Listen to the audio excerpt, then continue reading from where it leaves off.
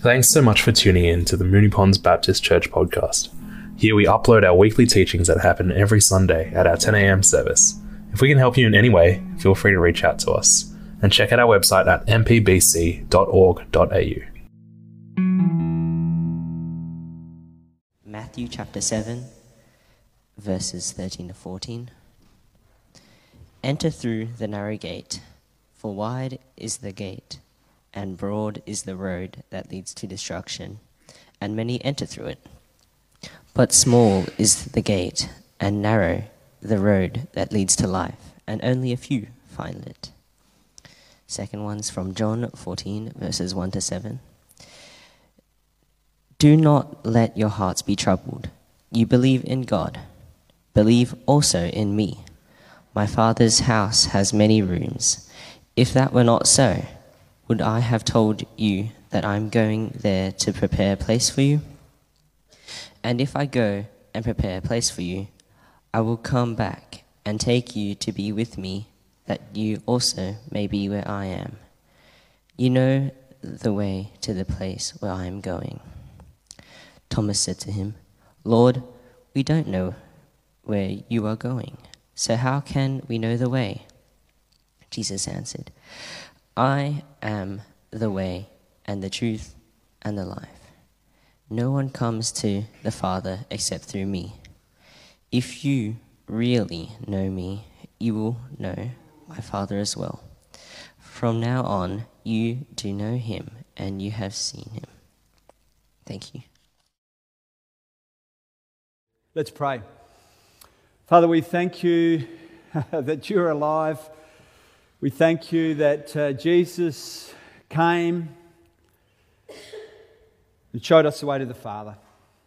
Lord, we thank you that you've given us today your Spirit to live in us, to empower us, to help us, to encourage us, to empower us. I pray, Lord, that through your Spirit you would speak to us this morning, that you would encourage us and show us how we are to be in this world. And I pray this in Jesus' name. Amen. Well, some of you might know, many of you do, that Wendy and I were cross-cultural workers in Malawi for about 20 years. Malawi is a very small country in southern Africa. And the reason that Baptist Mission Australia, that's who we worked with, they've just changed their name, they were Global Interaction, but they've gone back to their Baptist sort of name. The reason that they originally decided to work amongst the Yao was because the Yao are actually one of the few people groups in southern Africa that had not been impacted by the gospel. They are actually largely a Muslim community. And so a few years ago, someone asked me whether or not I thought we would ever see Yao Muslims becoming Christians. And after some thought, I answered, no, probably not. Now you're probably thinking with an answer like that, how do we spend 20 plus years working in Malawi with the Yao? Wouldn't it have been a bit demoralising? Well, I didn't finish my answer there, of course. After some reflection, I said, we will probably not see the Yao becoming Christians in any great numbers, but I believe we will see the Yao becoming followers of Jesus. And today we have been witnessing just that. See, many people have attempted to share the Christian message with the Yao, but many of those attempts were quite unsuccessful. People concluded because of that the Yao are actually resistant to the gospel. But that wasn't the case. You see, they're actually resistant to being Christianised. And we found that they're actually open to hearing about Jesus, and even open to following Jesus, and even open to calling Jesus Lord. You might think, oh, how does that happen? How does that work? Well, I'm hopefully going to explain a bit about that this morning. When the Yao heard the gospel in their own language, and when it was framed in a culturally appropriate manner, and when they were invited to follow and worship Jesus in ways that resonated with their own culture and even with their own religious traditions, and not asked to join another religious community, then we found that the Yao responded positively to Jesus and positively to what God had done for them through him. And I want to suggest to you today that we need to rethink what it is that we're actually calling people to enter and what it is that we're actually calling people to follow as we engage people in the community around us with the gospel. If we want to actually see people in our community who are also, I believe, highly resistant to Christianity. And if we want to see them becoming followers of Jesus as well. But today, as you know, the idea of mission is strange. Strange for many people, including Christians, unless, of course, you frame mission just as engaging or helping the poor and the marginalised, then that's acceptable. But the idea of people going to share a message about God with other people who follow another religion or who are from a different cultural background seems a bit outdated. It seems a bit narrow, even arrogant to many people today. Today in postmodern, post-Christian societies like Australia, the idea of telling someone that they need to change their religion is frowned upon. Because actually we've been taught to be wary of believing that there are such things as a single truth, or there's such thing as a universal truth or absolute truth. And so the general belief today is that religion is a private matter and that religions are basically on about the same thing. They are leading people to the same place, and therefore all are basically valid pathways to God for those who believe that there is a higher power in the universe. So I believe this sentiment is actually widespread in our community. We're taught it in school, it's reinforced in university, and is now actually regulated and moderated through public opinion, especially on social media, where you can be cancelled, basically, for saying the wrong thing, or something that, is actually contrary to what many people believe. So those views, I think, also impact us, and they've actually made us, as Christians, as followers of Jesus, reluctant to engage with people. And reluctant to make any absolute claims about Christianity because we're actually mindful and fearful about what people might think of us, and actually we're fearful of how people will respond to us. And so the result of this is that many of us have become anonymous Christians to the people that we see every day at work and at school. I don't think that's because we're ashamed of Jesus. I think it's because the church and Christianity are not that well respected in the community now. As you know, the theme that we're tackling this year is rethinking mission, God's mission and our part. And now I'm really aware that many of you have been quite patient with me as I've been talking about this theme for the past sort of 15 weeks or so. And I know that many of you have been watching the videos and being involved in discussions in our Connect groups about this, about the videos. But some of you are probably wondering, how is this possible?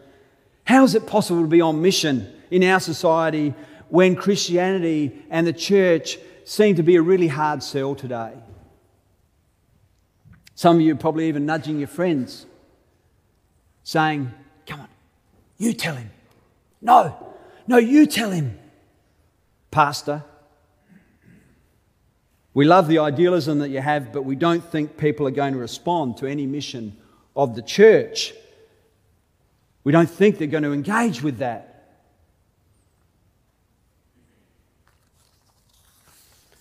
Therefore, today I want to address the elephant in the room. I want to look at the exclusive claims of Jesus and his specific command for us to enter in through the narrow gate, and our role of helping others to do that as well. At the end of the Sermon on the Mount, Jesus tells his followers that there are two gates, there are two paths. One which is narrow and hard to find, that leads to life, and another which is wide, easy to locate, but actually, according to Jesus, ends in destruction. This is a really difficult part of Scripture to read. So much so that actually we like to jump over it, because it doesn't actually fit our ideals or the ideals of the postmodern world. We're told today that there are no absolutes, no universal truths, and we're told that there's definitely no single pathway to life, God, and eternity. But over the past few months, we've been grappling each Sunday here and in our Connect groups with actually the type of community that God wants us to become. And we're trying to understand how we can actually join God, aren't we, in God's mission to the world. But those messages, although personally challenging, I don't think they are as challenging as this passage that we're looking at this morning. You see, most of the other aspects of Jesus' Sermon on the Mount have been dealing with what it means to be an authentic Christian, which is completely necessary if we're going to be God's kingdom people in this world and in this community. He's challenged people about hypocrisy, about not having other things in our lives ahead of Him. And there have been challenges about investing our money, our time, our energy in things that matter and in things that have actually an impact for eternity. But here, at the end of the sermon, Jesus is saying we need to live and proclaim to the world that there's actually only one narrow way to experience the kingdom and life, and that all people need to enter into it via that way. Wow. This is a very challenging part of the sermon, particularly for us as we live in a society which insists that all religions are equally valid and that none of them, they say, has exclusive truth that can tell people that there is only one way to experience God and life. And so for them, and for many people, maybe even you this morning, that message actually sounds intolerant. But now, therefore, why is this important to discuss? Why haven't I also just jumped over this part in the Sermon on the Mount, which would have been really easy to do because there were other things I could have talked about? For one, I think that Jesus does call us to enter the narrow path and through the narrow gate. And I believe that Jesus also does ask us to encourage, to actually call other people to do the same. However, I think that we've actually misunderstood the narrow path for something that it's actually not. And here's the problem. The result, I think, of this is that many of us have largely pulled back from talking about what we believe and why we believe it to our neighbours and our colleagues and friends because of that misunderstanding. In order to be genuinely on mission with God, we need to understand what the narrow path is, and we need to enter it, we need to follow it, and then proclaim only this narrow path to others and not a whole bunch of other stuff which are actually non-essentials. So what is the narrow path that leads to life that Jesus mentions here? Well, Jesus tells us in John 14, he says, in John 14:6, he says, I am the way, the truth, and the life. No one comes to the Father except through me. And now you think, well, that's helpful, isn't it? Because actually, that sounds even worse than the narrow gate or the narrow path, because at least the narrow path and the narrow gate were quite ambiguous. What Jesus is saying in John 14:6 is the narrow path, though, is not a religion. It's a person. The narrow path is Jesus, the one who came from God, who was crucified in our place and who rose again and who is Lord. And this is what Jesus calls us to accept and what he calls us to point others to as we go through life. The narrow path is not this church, nor is it any church, nor is it Christianity as a sort of religious system with all of our customs and laws, our church laws and rituals, even ethical values that are often associated with Christianity and churches. The narrow path is to enter into a relationship with someone. It's actually to enter into a relationship with the risen Lord Jesus and to follow him. Often we can get embarrassed and think that Jesus' divinity is the thing that will cause people to reject Jesus today. And because of this, we de-emphasise Jesus' divinity, and we emphasise instead Jesus as a good role model, or Jesus as a moral or ethical teacher. And of course, Jesus was those things. But actually highlighting those things, aspects of Jesus, is actually not the narrow path that Jesus is wanting people to enter, because they actually don't lead people into a relationship with Jesus. They actually only lead people into moralism, which is actually a very deadening aspect of religion. When we make those things the narrow path and call people to enter them, we're introducing them actually to an institution and to laws and to restrictions. And when we do that, people don't see Jesus, but instead they see moral and cultural teachings of the church. In days gone by, that might have been acceptable. It might have even worked. But in this day and age, in a culturally and socially diverse society like ours, that call is way too narrow. Because those morals, rules, regulations, governance ideas, worship styles, meeting styles are shaped by culture and, of course, are not universally valid. Did you know that there are more than 33,000 Christian denominations in the world today? I don't know why Baptist is the biggest one up there. I actually tried to find a slide where Baptist was really small. I couldn't find one. But what does that tell you? What if there are 33,000 plus? In fact, 33,000 is actually at the bottom end of what people think there are. I thought I'll be conservative. But what does 33,000 different denominations tell you?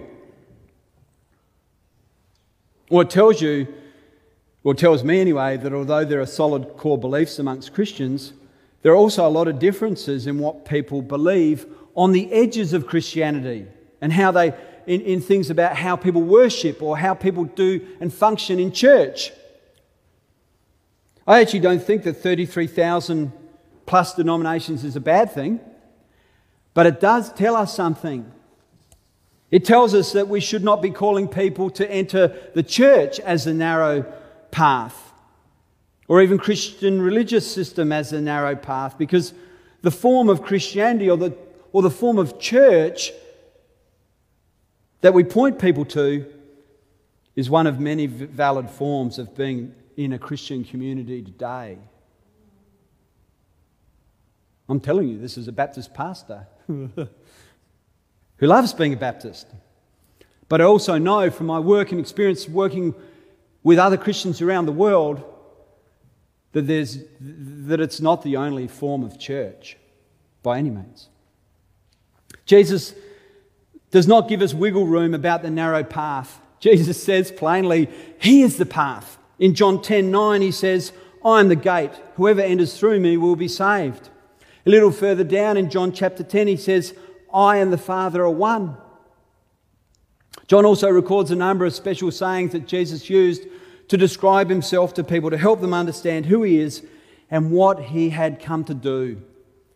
The famous I am sayings in John, Jesus told His followers, He said, I am the bread of life, I am the light of the world, I am the door, I am the good shepherd, I am the resurrection and the life, I am the way, the truth and the life, I am the vine. We might think, well, that was okay back then, but it's not going to fly today telling my neighbours and friends that Jesus is the only way to really know God and experience life in the full. But it wasn't just Jesus who actually saw Himself this way. All His disciples actually eventually came to see Jesus as the gate, as the path, as the Lord and Saviour, as the narrow path that enables people to know God and to experience life to the full. And see, these followers came to know that, but they actually were living in a multi-religious, multicultural society as well. People followed different religions and gods, and all of them saw those paths as legitimate ways to navigate life and even death. But even in that environment, they came to proclaim Jesus as a narrow path, narrow way to God and to life. In Acts 4:12, Peter, filled with the Holy Spirit, told the council of Jewish religious leaders that there is salvation in no one else but Jesus, for there is no other name under heaven given among mortals by which we must be saved. Wouldn't have been an easy thing to actually stand up and say that, especially unless, of course, Peter had evidence to back that up, and unless he was actually convinced by the evidence that he saw to back that up. And so today, every truth claim demands evidence, doesn't it? And rightly so. Science today operates on the assumption that physical reality is actually the same around the world, same for every person around the world. Gravity, for instance, is a physical law of our world. Every person, whether they have a PhD in physics or whether they have no formal education at all, everyone knows that things fall down. The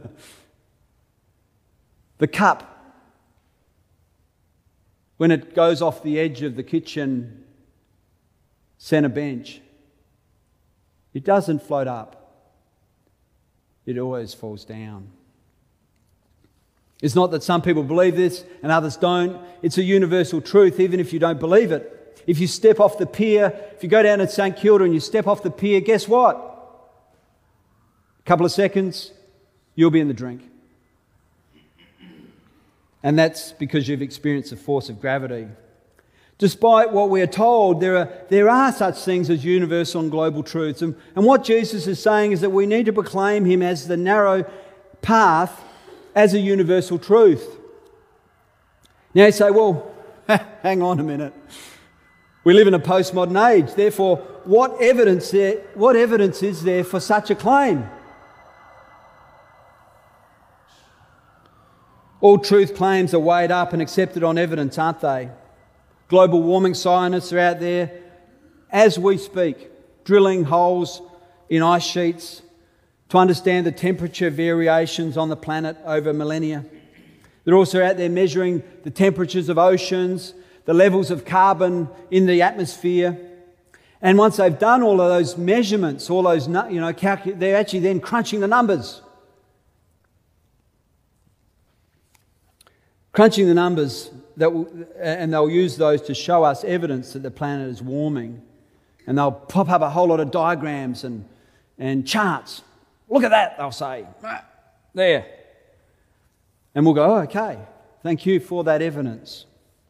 I want to suggest to you that Jesus' claim to be the narrow path, his claim to be the way, the truth and the life are no different. They also demand evidence as well. In Jesus' day, he performed a number of signs as evidence that pointed to who he was. His resurrection from the dead is the most significant form of evidence that was actually witnessed by more than 500 people who were not expecting that to take place. In fact, they were probably resurrection deniers. But they became resurrection believers after they saw that for themselves.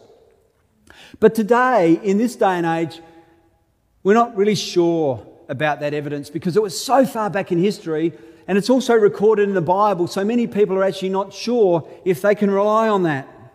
So what then is the evidence around that we can actually point people to that Jesus claimed that he's the narrow path? What is the evidence that will prove that he is the way, the truth and the life, and the only way to know God and to experience salvation? The evidence that points to the truth of Jesus' claim today, I believe, strongly are the lives of those who know and follow him. The transformed lives of those who know him and follow him.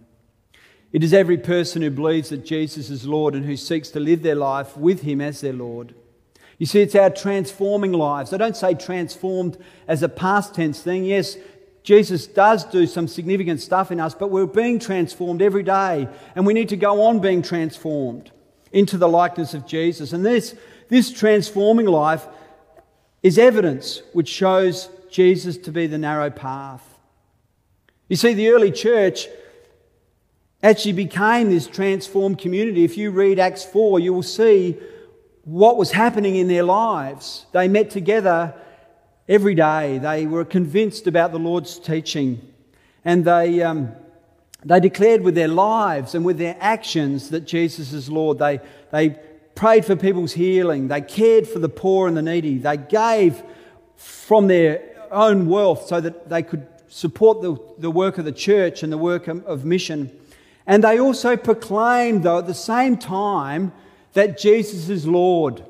You see, the reason for their lifestyle change, the reason for their transformation, actually they had to point to where that source came from. And it was Jesus who actually was the power and source of that. The problem that we have had is that we've not proclaimed Jesus as Lord as the narrow path often. Instead, we proclaim the church and also our particular version of Christianity as a narrow path, which is really not convincing enough evidence for the universal truth claim that Jesus is the way, the truth and the life. But we're not alone in that. In fact, the early church, although it got a lot of things right initially about that Jesus was the source of their transformed lives, they also got some things wrong. You see, the first followers of Jesus were all Jews, and they initially called people to follow their way instead of following Jesus. So the first followers of Jesus were all Jews, and they couldn't imagine anyone else could actually follow Jesus and not do that by becoming Jewish religiously and culturally. But then God did something really amazing in their lives to make them see things differently. You see, at the prompting of the Holy Spirit, Peter was led to actually leave his Jewish little ghetto and go and meet with some Gentile people, some people who are not Jews by culture or religion, people who worshipped other gods and who didn't follow any of the religious laws or cultural laws of the Jews. And he did this at the prompting of the Holy Spirit after seeing this vision that God gave him. And he went to a Gentile's house one day, although this was not the done thing. And when he arrived there, he began to share the message that God had placed on his heart about what God had done through Jesus. And guess what? People believed what he said, and they were filled with the Holy Spirit. And this sort of shocked Peter.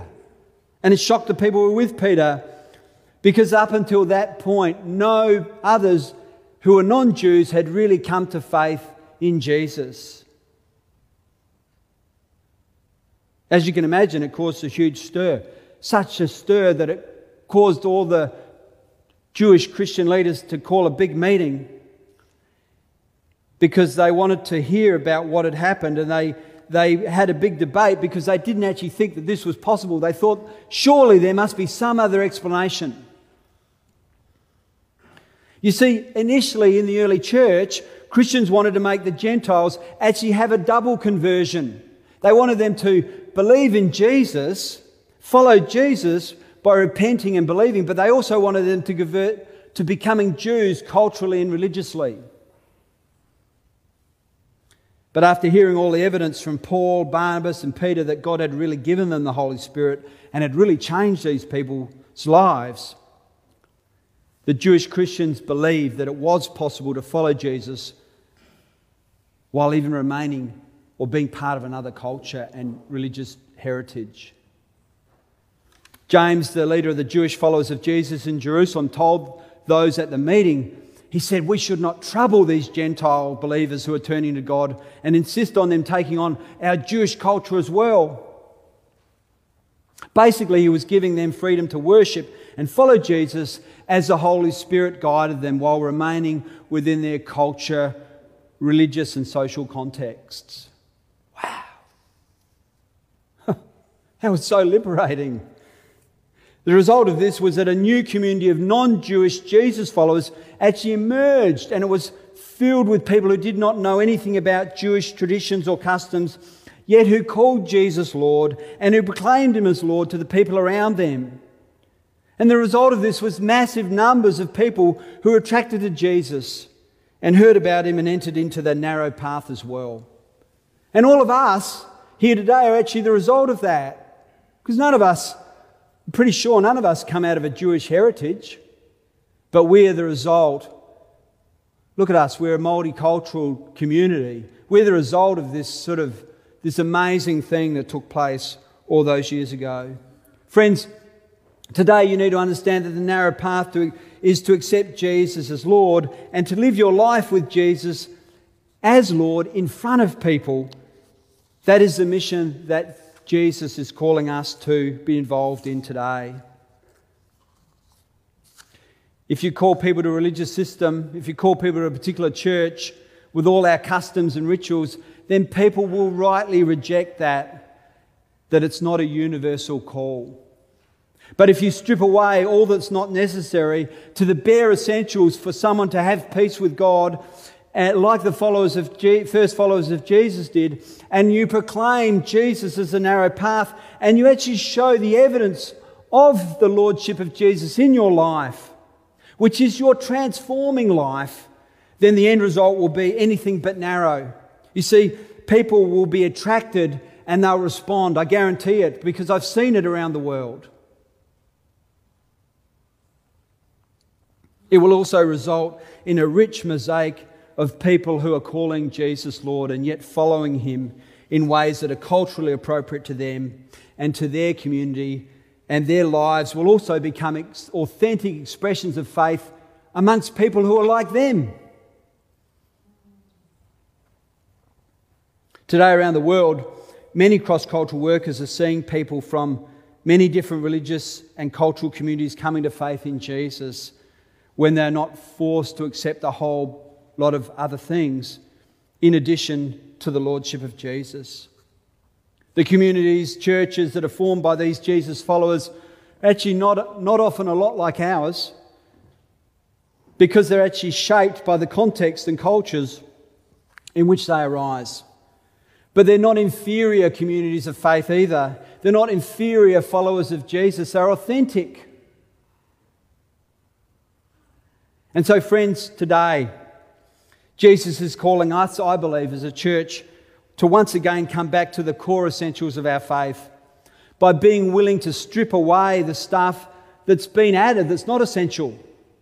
The hurdles that we've placed in people's way that have made them not want to listen to our message or come close to hear or even be part of this community of Jesus followers. In order that they encounter Jesus afresh, we need to be willing to live out the Lordship of Jesus in front of people while at the same time claiming in humility that Jesus is Lord and that He alone is the one who is actually responsible for the transforming of us to what we do and say and how we love. I like the way Ingrid Esklett puts it. She says we need humble boldness in our presentation of Jesus as Lord. Friends, Wendy and I found in our ministry in Malawi that when we came to people in humility, stripping back the message to the essentials, then people responded and followed Jesus themselves. Not just ones or twos, but groups of people, including village chiefs, religious leaders, ordinary mums and dads. This is one of the communities that we worked with. We shared with them using their language, using concepts from their culture, using concepts from their religion, never demanding anything which was not essential to following Jesus. And the result has been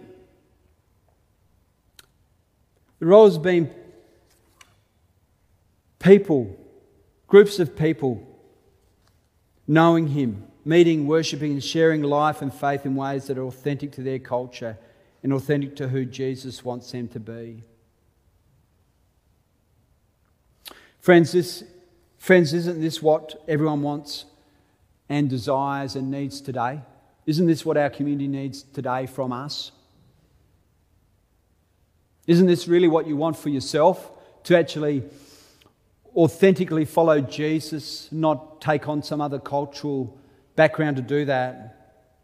I believe that Jesus is calling us to actually reimagine, to rethink what following Jesus looks like in the community in which we live. And as we rethink mission, God's mission, our part, we need, like the first followers of Jesus, to free Jesus from our attempts to capture him. And once again, come back to the essentials of what it means to follow Jesus and proclaim this and live this out. As the band comes, I want to say that when we do this, it's actually when we actually do this, people will see Jesus in us and they'll hear from us because they'll ask us, what is it that's going on in your life? And we will be able to tell them, Jesus is Lord. It's Jesus, the risen one, who's done this. And together those things will actually be the witness of this community and will draw people to Jesus. Let's pray. Father, we thank you for your word. We thank you for the wonderful things you've done in people's lives around the world. Lord, I pray that you'd help us as a church as we grapple with what it means to be on mission with you today. It's a beautiful thing that you're calling us back to that narrow path. Help us to live with Jesus as Lord. To be empowered by the Holy Spirit in front of people. And at the same time, give us courage to declare where that power comes from and why we do what we do. And that it's because you, Jesus, are Lord. Amen.